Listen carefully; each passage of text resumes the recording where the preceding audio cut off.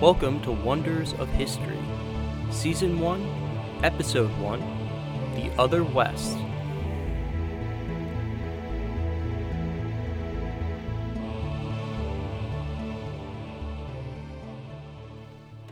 Sometimes I find myself watching those clips from late-night TV shows or YouTube videos, where they walk over to random people on the street and they start asking them questions, and usually it's either to prove a political point or just to land a joke.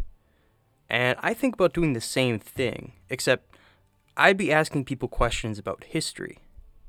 I am unequivocally a huge nerd when it comes to history. So naturally, it interests me to hear what the common take is about our past, how your average person who doesn't really make a habit of studying history views it. Everyone has their own interests, after all, right? For someone who's really into football or gardening or movies, it might be interesting, or maybe a little bit cringe-inducing, for them to see me in one of those clips and to hear the layperson's concept of their favorite pastime. It's a perspective that you don't often get when you're so passionate about something, but in the context of history, there's this other really interesting layer to it, a layer that says something about our society and our humanity in general. You see, I'm pretty sure that a person from the past, whether they be from 1800 AD or BC, would be just as interested in how that average person on the street views their society too. Could you imagine bringing someone like Cicero or Charlemagne or Voltaire, or hell, even someone as recent as FDR, in the time machine and having them listen in on those hypothetical surveys about their respective eras? Those are all pretty big historical figures, right? They certainly had their own opinions of their own time and their place in it. Think about the shock or outrage or disappointment they might feel about our misconceptions of their actions. And then, what about you? How would you feel if you were in a history class about your own time 500 years in the future? But there's more to it than that. Our concept of the past and how we're related to it can radically change our outlook of life, what we think our options are, and therefore how we act in the future. Now, there's a famous quote from Karl Marx that I love, and I know he's a bit of a controversial figure. Just another example of how we interpret the past. You see what I'm getting at here? But I think he was definitely onto something when he wrote that men make their own history, but they do not make it as they please. They do not make it under self-selected circumstances, but under the circumstances existing already, given and transmitted from the past. The tradition of all dead generations weighs like a nightmare on the brains of the living. And as I was writing this series about these fascinating people that I'm about to introduce to you all, I couldn't get this idea out of my mind. This idea of bringing some of these individuals from the past that I'm going to be talking about soon and going out on the town with them to ask your average person some questions, and I would love to see that person's from the past reaction to the answers that I received. I'll give you an example. If I were to go up to someone and stick a microphone in their face and give them some clues and then ask them to guess what civilization I'm talking about, it would be pretty revealing to hear their response. So I'd give the description: an ancient civilization in the Mediterranean, a civilization with a rich heritage, flourishing culture and art and architecture, vast trade routes, a formidable military, a pantheon of gods, who wielded authority all over the western part of their known world. What civilization are most people going to think that I'm talking about? The first one that's going to come to most people's heads, yours and mine included, is Rome. And of course it's Rome, right? Rome conquered their known world and held it for centuries. Rome is undoubtedly at the foundation of Western civilization. But here's the thing. It might not have been.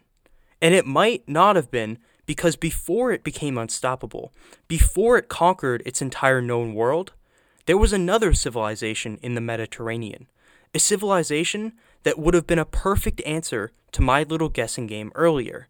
And believe it or not, there were some moments in history where things could have gone much differently. where it might have been that civilization that would be at the foundations of our modern world. And if things had gone different, the average person in the present would at least have known more about the Carthaginians than just their name in passing. And hell, some people aren't even familiar with the name, Carthaginians.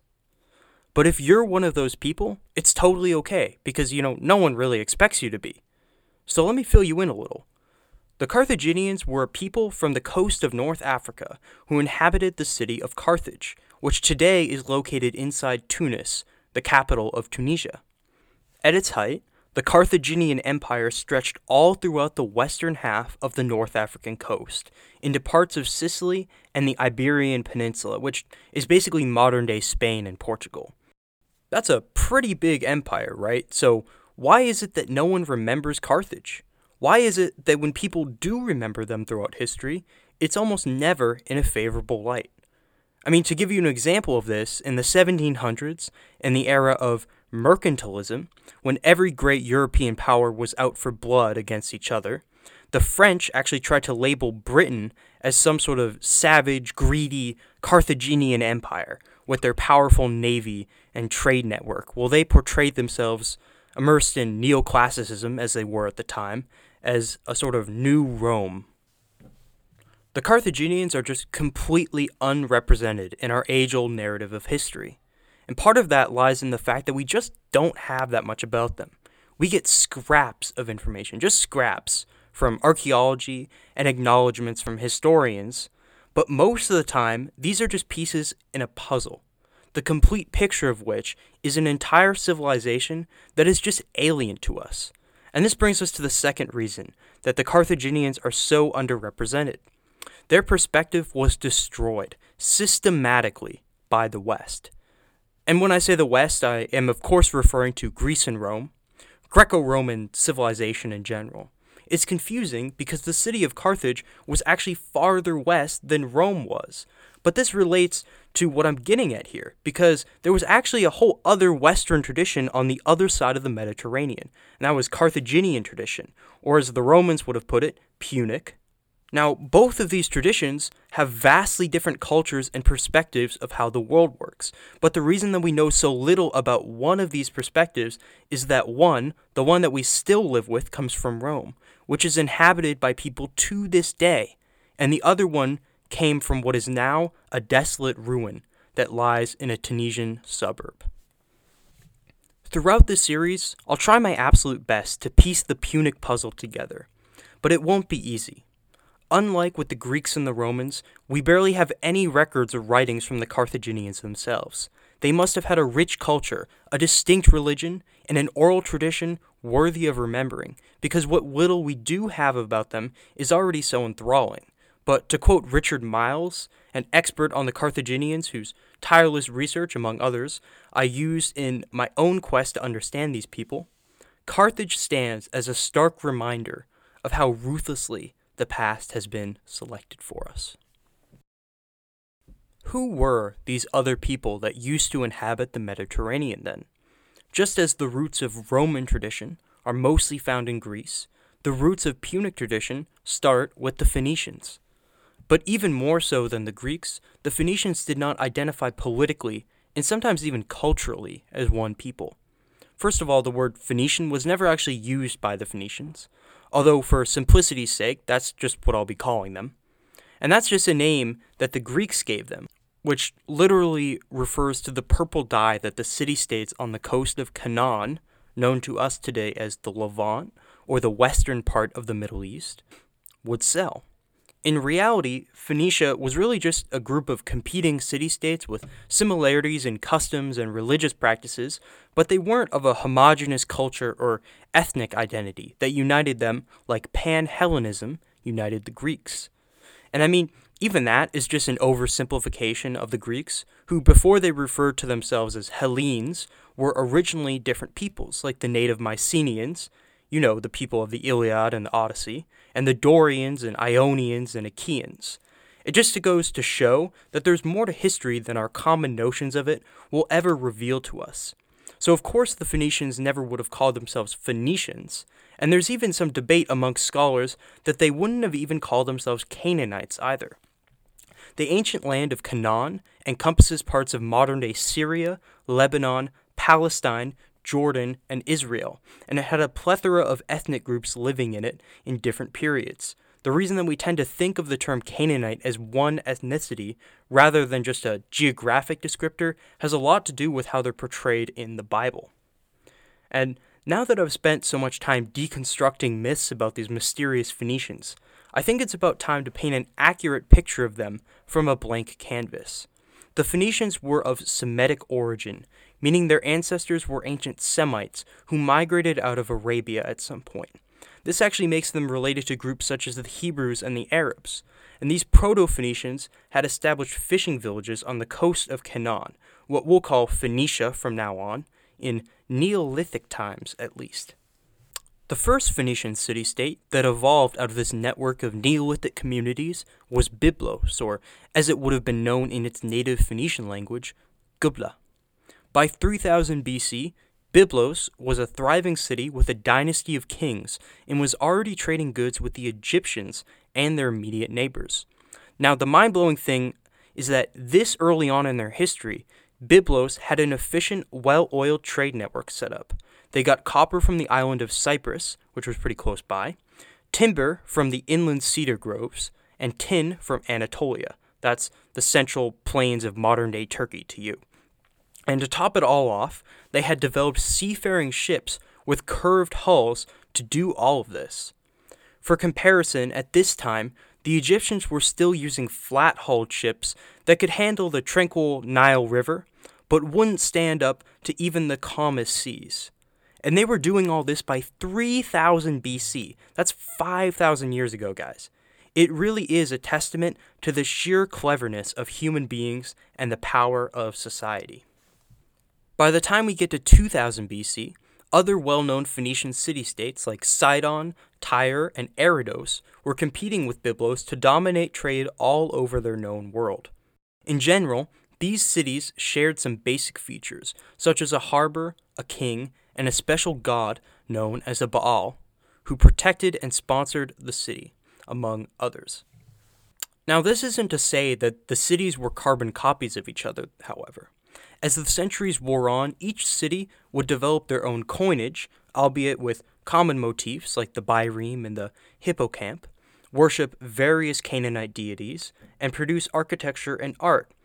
Archaeological evidence allows us to compare the cultural influences that manifested in each individual city-state. According to Phoenician historian Josephine Quinn, whose work on this subject you should totally check out, we've managed to uncover Syrian styles in Abydos, Egyptian styles in Byblos, and Assyrian and Persian styles in Sidon, for example. The architecture of Sidon alone was influenced by Greece, Persia, Egypt, and Cyprus, all at different points in its history. And this brings us to an idea that is critical in understanding the nature of Phoenician civilization. The period that we've been tracking the Phoenicians through, from 3000 BC to roughly 1200 BC, and I know that's a lot of time, but that just tells you how sparse the evidence is about this whole group of people, is known as the Bronze Age. And the way we tend to think of it is really just a superficial conception of the geopolitical landscape. At some point in high school, we all learned about the interplay between the five great powers of the area. You have the Hittites up in Anatolia, again that's central Turkey, the Egyptians, and the Assyrians in northern Iraq and parts of Syria. Then you have the Mycenaeans of what would become Greece, and the Babylonians of southern Iraq. And while it is certainly true that these empires wielded real political power over their subject lands, we often ignore the myriad ethnic and cultural divisions of the Near East at this time. There's a quote that I really think gets the point across from the works of popular historian Will Durant, who, whatever his faults and the faults of his time, is a wonderful writer. I really think you should check out some of his stuff too, if you want a more broad layout of this period. And he's trying to illustrate the staggering diversity of the Bronze Age.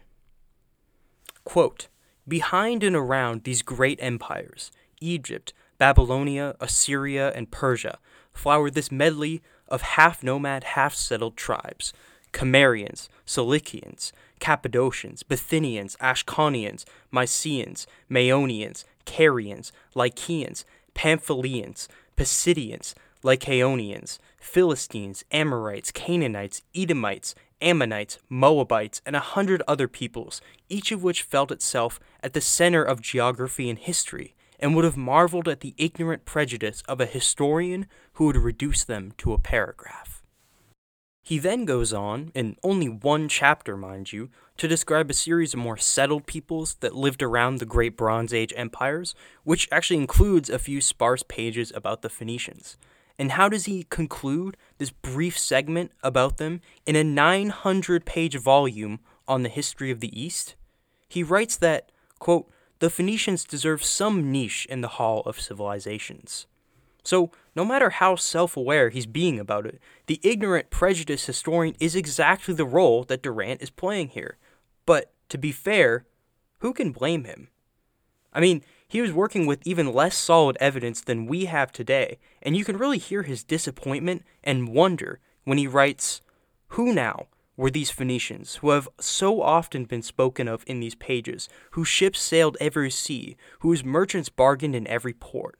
The historian is abashed before any question of origins. He must confess that he knows next to nothing about either the early or late history of this ubiquitous yet elusive people."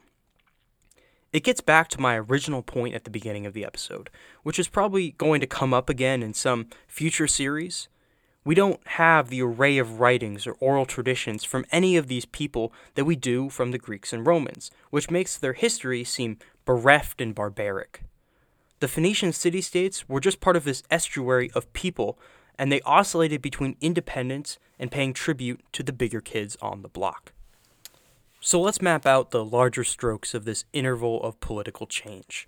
Around 1600 BC, the Hittites up in Anatolia conquered some of the lands of Canaan and interfered with the affairs of the nearby Phoenician cities. And this lasted until 1550 BC, when the Egyptians wrested more permanent control of Canaan and the greater Levant from the Hittites and incorporated it into the empire of the New Kingdom. So they go from Hittite to Egyptian rule pretty quickly. That's, 50 years? The Phoenician cities were then forced to pay tribute to their Egyptian overlords, but to their benefit, their territory was not directly administered by them. And with their old monarchy still in place, and the Baal still ensuring their religious safety and prosperity, Phoenicia actually remained somewhat stable. But for the Phoenicians, stable was kind of like a relative term. So, throughout the span of Egyptian rule, city-states maintained their lucrative trade routes, squabbled with each other for the favor of the pharaoh, and at times even made war on other states and tribes as they had for centuries. The evidence that we have for this comes from the Amarna letters, which are a series of cuneiform tablets that come from the palace of the infamous pharaoh Akhenaten at Amarna, that document diplomatic correspondence between the Egyptian pharaohs and the numerous kingdoms and empires all over the Egyptian sphere of influence. Many of these letters concern the local Canaanite powers, particularly the Phoenician city-states. Now here's one author's take on the constant struggle that played out between these bickering sister cities. And these letters that he's quoting are from around the 1350s to 1340s BC. Quote, "Many of the letters were written by kings and governors of Phoenician towns and begged the pharaoh for help against enemies. Abi Milki of Tyre, writing to the pharaoh Akhenaten, asks for assistance and warns that Zimrada, the king of Sidon, has written day by day to the criminal Aziru and the son of Abdu Ashirta. Behold, I have written to my lord, for it is good that you should know." Another Phoenician prince, Ribadi of Byblos, was having trouble with the same Aziru, a ruler of the Ammonites, which were a tribe in the desert. Writes Ribadi, "My younger brother is estranging Byblos in order to give the city to the sons of Abdu Ashirta. When my brother saw that my courier came out of Egypt empty-handed, that there were no garrison troops with him, he despised me, and so he committed a crime and drove me from the city. Let the king not restrain himself at the deed of this dog." While Akhenaten was pondering this request, there came another letter from Abi Milki of Tyre. He was now hard pressed by Zimreda of Sidon, who was in league with the hated Aziru. Wrote Abi Milki, "We are besieged. Our plight is terrible. We have no wood, no water, no land in which to bury the dead."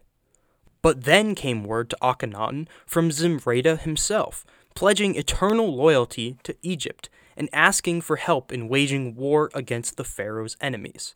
Now that is some crazy, confusing stuff, right? You have Rabadi and you have this guy Abi Milki. They're both kings of Tyre and Byblos. And then you have this guy Zimreda, who is the king of Sidon, and he's backstabbing them to get more control of the territory, and he's using this Ammonite tribal leader or king, Aziru. I mean, it reads like something out of Game of Thrones. You know, you really wish that you had the whole Herodotus-like spin on this with all the details and the dramatic flares, because it really would make a great story. But unfortunately, we just have a ton of cuneiform documents. And it really demonstrates how politically disunited the Phoenicians actually were, even under the thumb of an all-powerful pharaoh. Now, the struggle for Phoenicia by powers great and small would persist for some time. The Hittites and Egyptians were embroiled in conflict after conflict after conflict over the Levant until a hurricane of events unfolded that would shake up the Bronze Age world to its core. The combination of natural disasters, famine, disease, and invading and migrating peoples, possibly all linked to each other, the Bronze Age collapse. It's one of the greatest and most contentious periods of civilizational decline in human history. 4 out of the 5 Bronze Age empires succumbed to it, and its lone survivor, Assyria, was greatly weakened. Around 1200 BC, the Egyptian Empire crumbled, in part from invasions from the Libyans to the west, and also by the Sea Peoples, which is the modern name that we have for the multitude of tribes that suddenly just appear all over the place in the historical record during the collapse. But the Phoenician city-states, though, actually managed to stay intact throughout this whole period of turmoil. They didn't even mind it that much when the Peliset, one of those elusive sea peoples, settled to the south of them in the 1100s BC and became the biblically famous Philistines, which, for those of you who are really into studying the Middle East, might think sounds similar to the word Palestine.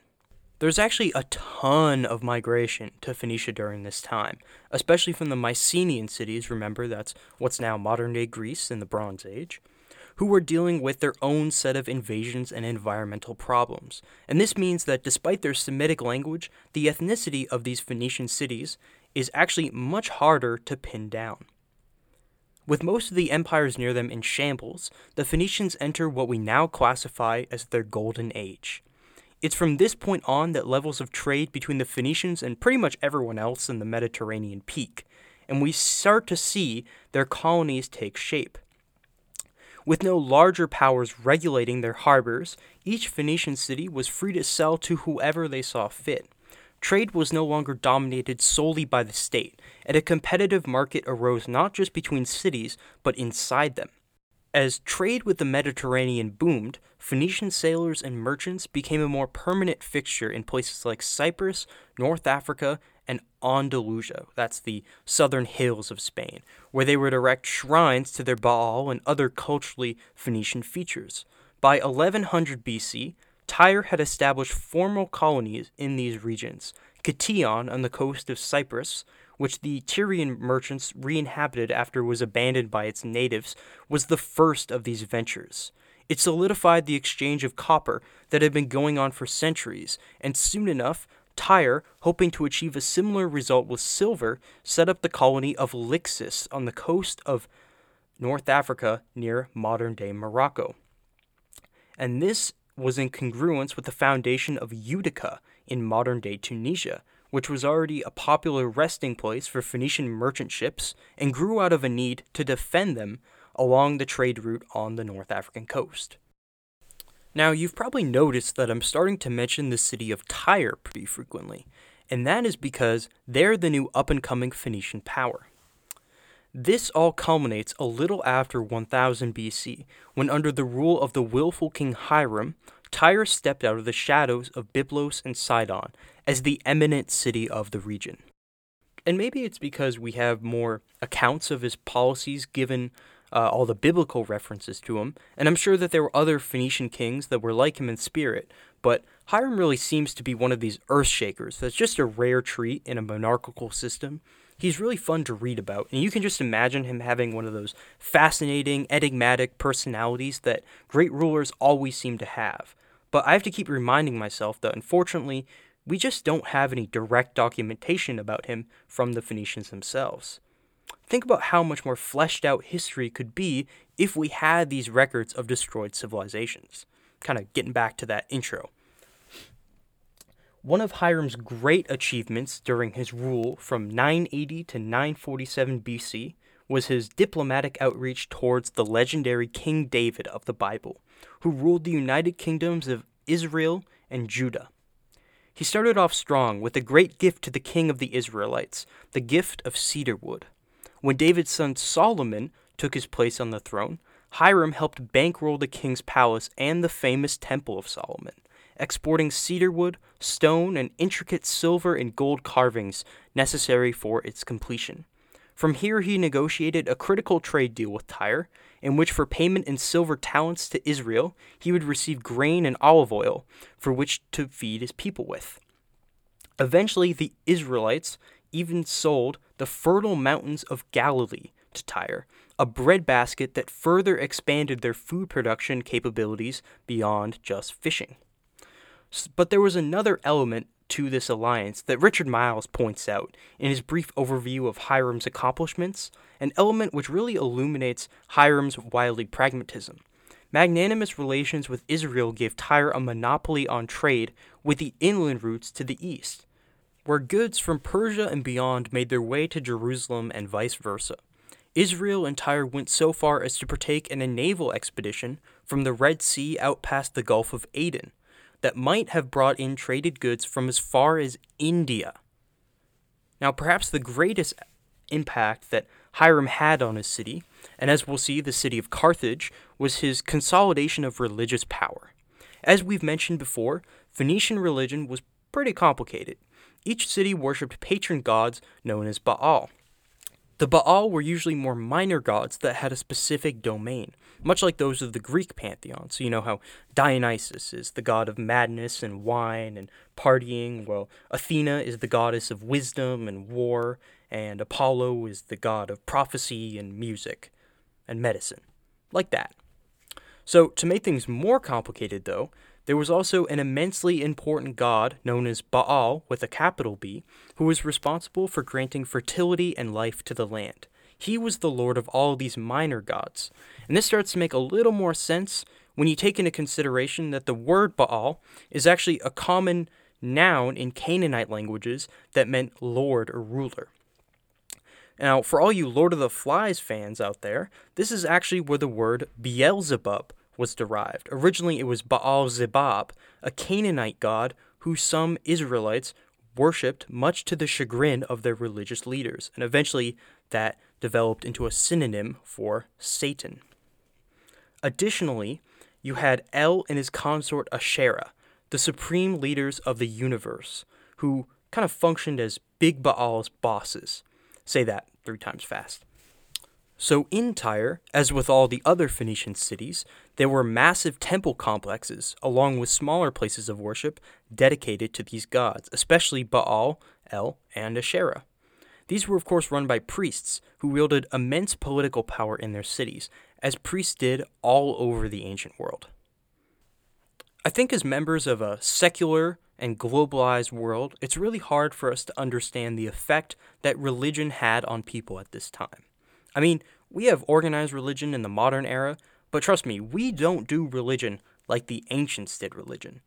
And there's a lot of problems with this analogy, but I think the best analogy in our historical tradition that comes closest to how these people would have thought these ancient Eastern religions would have worked, that we can kind of wrap our head around, is how influential the Catholic Church was in the Middle Ages.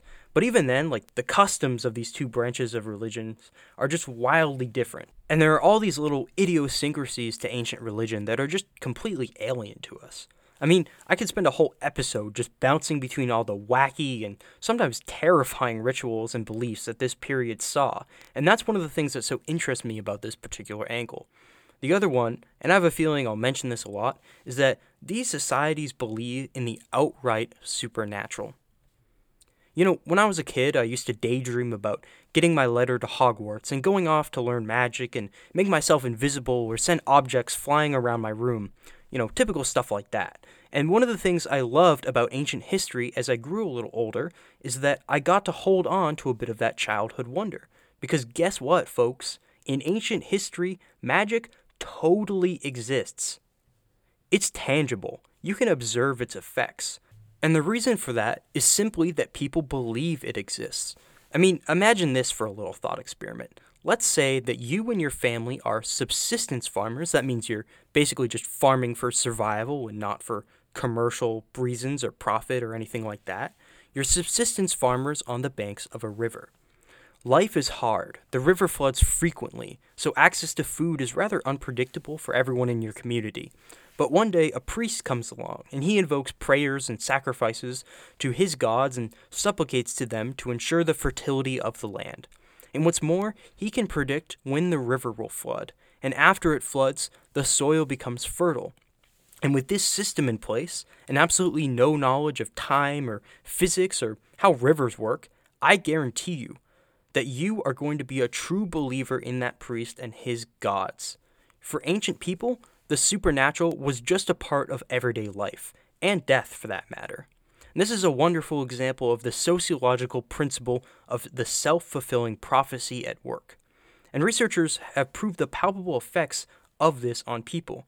You've probably heard of experiments done with children, right? Where you'll sit down a bunch of kids and have them take a test, and they'll have a control group, of course, and then they'll tell one group that the test should be easy for them, because they're so smart, and another group that the test is going to be really difficult because they're just too stupid to get it. And it's harsh, I know, but, that's how experiments work. You got to prove a point. And the point is that when people believe something, it becomes real in a sense, because everyone is acting on that belief. So now that we have a sense of just how integral these religious institutions and the priests that ran them were to the functioning of society, we can really appreciate the genius of what Hiram is about to do even more. Now, it's not a unique move in history, but the difference here is that it actually proved effective, and it laid the foundations for the religious practices of Carthage, which is what this whole season is going to be about. Hiram is going to hijack one of the gods of the city to oversee not just the hearts and minds, but the very souls of his subjects. That god, Melkart, has always been an important deity in Tyre, but after Hiram, he became almost synonymous with Tyre. Melkart was a Baal, one of those smaller-time gods that we mentioned earlier, and he was worshipped far back in Tyre's history, along with El, Asherah, the big Baal, and some other smaller Baals. Hiram shook things up by ordering the construction of massive temples to be built, honoring Melkart and his consort Astarte, who, incidentally, is another form of the Babylonian goddess Ishtar. And I have to just say this now, Ishtar is my favorite god or goddess in any pantheon ever. So definitely expect a episode on her and the Babylonians coming up at some point in the future. Now, when I say massive, I really do mean massive. These temples were run by thousands of people. Priests, scribes, slaves, even sex workers were all woven in an intricate system of rituals, holidays, administration, and temple services. Hiram directly managed the temples and cultivated the notion that Melkart was the patron god of the city and the state. Richard Miles, that Carthaginian historian we've been mentioning a lot, puts it quite eloquently, while also giving you an idea of what some of these religious ceremonies would have looked like when he writes that, quote, "Through worship of Melkart, the king could portray himself as the bridge between the temporal and the celestial worlds, and the needs of the heavenly gods could closely correspond with the political exigencies of the palace. The king even introduced an elaborate new ceremonial to celebrate the annual festival of Melkart. Each spring, in a carefully choreographed festival called the Idrisis, an effigy of the god was placed on a giant raft before being ritually burnt as it drifted out to sea while hymns were sung by the assembled crowds. For the Tyrians, as for many other ancient Near Eastern peoples, the emphasis fell upon the restorative properties of fire, for the god himself was not destroyed, but revived by the smoke. The burnings of the effigy thus represented his rebirth. To emphasize the importance of Idrisus in maintaining the internal cohesion of the Tyrian people, all foreigners had to leave the city for the duration of the ceremony. Afterwards, the king and his chief consort would take the roles of Melkart and Astarte in a ritual marriage which guaranteed the well-being and fertility of the king as well as his legitimate authority. Indeed, the ceremony went far beyond ritual pageantry and roleplay. It strongly suggested that the king was nothing less than the living embodiment of the great Melkart. End quote. Now, I don't know about you, but I would totally pay good money just to see that.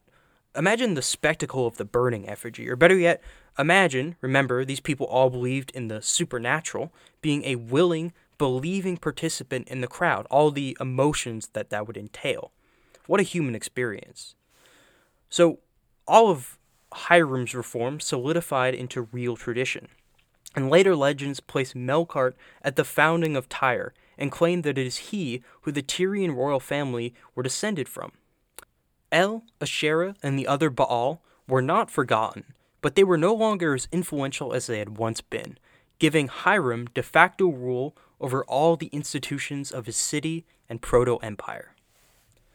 Now, we're really starting to zoom in on the city of Carthage for reasons that you'll discover in coming episodes, so it's time that I go into more detail about the city and its level of sophistication during the Golden Age. Before I do this, though, there's one other major thing that Tyre is known for. It's something that I just can't keep putting off discussing, and that is purple dye. More specifically, the innovations that the city made in the purple dye industry. Besides their alphabet and mercantilist tendencies, purple dye is the most famous legacy of the Phoenicians, as it made them immensely wealthy. Naturally occurring purple dye was very rare. It came in 2 species of the Murex genus of mollusk, named millennia later by the taxonomer Carl Linnaeus, who any of you who have taken a bio class should know. These species both had hypobranchial glands that produced a thick mucus of a rich wine color. The Phoenician city-states had been extracting this mucus, processing it into dye, and selling it at exorbitant rates since the Bronze Age, but during this period, Tyre managed to significantly industrialize the process. There's a reason the dye was often called Tyrian purple, after all. It was hugely important to the Tyrians culturally and economically. The discovery of purple dye is even attributed to Melkart himself, who, according to a myth, discovered it while walking his dog along the beach with his consort Astarte. We tend to think of production before the Industrial Revolution as either domestic or in small artisanal workshops, but sometimes the ancient world has eerie similarities to our own, and this is an example that I want to do justice to. Fortunately, we have a description of the process given by the Roman historian Pliny the Elder. According to him, the mollusks would be collected in large quantities with nets in deep water. They would then be shipped to huge factories in Tyre, where they would first be crushed and dried out. Next, the glands of the mollusks were soaked in a salt brine for 3 days, after which they would be stuffed into rather durable vessels of lead and boiled down in furnaces. Apparently, the Phoenicians, and especially Tyre, had it down to such a science that they could use additives to give the dye a richer hue. Urine, for example, which is a little bit gross, but to the Phoenicians, money is money. Thus, purple dye production was the ultimate luxury market of the time, like fine wine, with plenty of intricacies and variation. Once the shade of the dye was perfected, textiles were soaked in the dye, the more expensive ones repeatedly for that extra bit of hue. What's really astounding about this whole process isn't the complexity of it, but the scale. Apparently, the smell of rotting mollusks was so pungent that Tyre's dye factories were on the outskirts of the city, and Sidon's were actually miles away from the city proper. Because it took so many mollusks to make just a scoopful of dye, the mollusks were hunted down to near extinction, extinction, folks. This is thousands of years ago. There are accounts of mounds of broken shells being dumped outside the city that reach more than 100 feet high. Could you imagine the amount of labor needed to hit those numbers? It's just another thing I'd pay money to see. And maybe that makes me a little bit weird, but in my defense, I'd definitely bring some nose plugs with me. And speaking of things that would absolutely blow your mind, we need to talk about the cosmopolitan metropolis that was the Phoenician city-state. Now, I don't have time to give an in-depth analysis of all of them, so I'll just focus on Tyre, because that's going to be the one that's pretty important for the rest of our story. Now, we've already covered the elements of the city, but I'll give you the general outline. Picture this in your mind's eye. Tyre, in this time period, was built on a large island right off the coast, making it much more defensible than its sister cities. It had 2 harbors on the north and south ends of the island, with giant shipyards and warehouses for all the incoming and outgoing goods. The city was completely walled and fortified, and the inside followed a common upper city, lower city layout that the Phoenicians usually practiced. There were the larger temple complexes that we discussed earlier, along with the royal palace that was inhabited by Hiram. Much of the architecture was multicultural, taking influences from Greece and Egypt in its use of columns. Many of the smaller buildings were most likely finely crafted from cedar wood. We can also guess that metalwork must have played a role in the aesthetics of the city as well. Tyre was well known for great workshops where everything from sculpture to tools were made with silver, gold, copper, lead, and tin. Pottery was yet another major export, and large quantities of it have been found all throughout the Mediterranean. Wouldn't you just kill to see what this all looked like? I have this common fantasy about going back in time and just walking on the streets of different societies and noticing the sights and the smells and the sounds and how they compare to the ones that I'm used to. I'm definitely one of those people that would get a kick out of a Renaissance fair or some sort of historical theme park, open to suggestions. I think that's what so intrigues me about social history, the effect that culture and the way of life have on the human experience. And not that big, sweeping, dramatic events or dull or anything. And there's going to be plenty of those coming up. Carthage, the history of it, anyway, actually ends with a huge one. But the little minutiae of day-to-day life in these societies are extremely underrated as well. So, let's give some attention to these minutiae of the Phoenician Golden Age. First off, I think we'd be remiss if we didn't discuss the economic achievements of this commercial powerhouse of a region. Aside from Phoenician coinage, which is extremely widespread, by the way, archaeologists find Phoenician coins all over North Africa, Italy, and Spain, the Phoenicians are the people that gave the rest of the modern world weights. Think about how simple but profound that is to weigh things you're trading.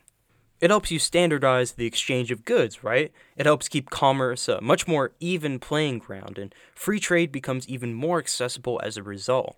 Not only that, there are some scholars that think the Phoenicians gave people like the Greeks the very idea of interest. Now that's something that really overhauls an economy. If you can have a long-term system of dealing with debts, right? The Phoenicians had these ancient banking systems that helped support the grandiose economies and colonies that they had cultivated. In some sense, these cities really were plutocracies, plain and simple. And just as the boom in trade fostered a more complicated and diverse economy, it also created a need for better navigation. The Phoenicians were already pretty good astronomers. That's a skill set that the Canaanites had picked up over time from other civilizations like the Babylonians, who were the astronomers of the Near East. So the technique of using Polaris, which is the North Star at the very end of the handle of the Little Dipper, to navigate the seas not just during the day, but at night. Now, any of you American listeners, and I'm assuming that most of you are American, just given the general location that I'm podcasting from, should recognize this process as a bit familiar, and that's because escaped slaves in the antebellum South would use the North Star to navigate to the free, or let's say freer, states in the North. But back to the Phoenicians. So ships in this era would often travel along the coast and then beach themselves at night to set up camp and rest. They didn't really trust the sea that much. And with the use of Polaris, this could be done less frequently. And the good thing about this method is that Ursa Minor, the constellation that Polaris is in, is actually circumpolar, so it never leaves the night sky throughout the seasons. The Phoenicians also made strides in naval technology that made their ships unrivaled in durability and speed. They had a method of making their ship hulls less prone to leaking by treating them with pitch and bitumen. They were also the inventors of the trireme, which is basically a ship with 3 rows of oars as opposed to the bireme, which only had 2. There's another thing that we should give the Phoenicians credit for. It's actually the most common reason people will name drop them. It's their alphabet. It was a Semitic alphabet of 22 characters that had no vowel sounds at all. Most importantly, though, it was phonetic, meaning that instead of each symbol in their writing corresponding to a word in their language, they would spell out words using the sounds that the letters made, kind of like how we do it. This made writing much easier to use for administration and documentation, which was another boon to their economy. And this is because, if you're a scribe, you only have to learn 22 characters rather than a ton of different symbols that represent every single word that you're trying to convey. This alphabet spread to many of their colonies and is actually the basis for both the Greek and Latin alphabets, meaning that the Phoenicians are indirectly responsible for the shapes of the letters we use today. I hope I've managed to breathe life into a civilization that is usually relegated to a 15-minute lecture in most world history classes. We so often forget that there are entirely different modes of living, that just because we don't inhabit them now, doesn't mean they never existed. It's worth visiting the world of the Phoenicians, as it's worth doing for every other culture and society that have been banished to a footnote in our textbooks. Anyway, it's here in the golden age of Tyre and the Phoenicians that we'll leave them off for now, as we're coming to the point where Tyre starts to expand their colonial ambitions. Eventually, they would come to settle dozens of colonies in Iberia, the whole coast of North Africa, Cyprus, Sicily, and Malta, and tons of other Mediterranean islands. We will return to the Phoenicians to observe their development in congruence with their mercantile empire overseas, as well as their eventual downfall. One of their cities, though, will in the coming centuries take up the mantle of Phoenician culture and legacy. That city is Carthage, the origins of which we will examine in the next episode of Wonders of History.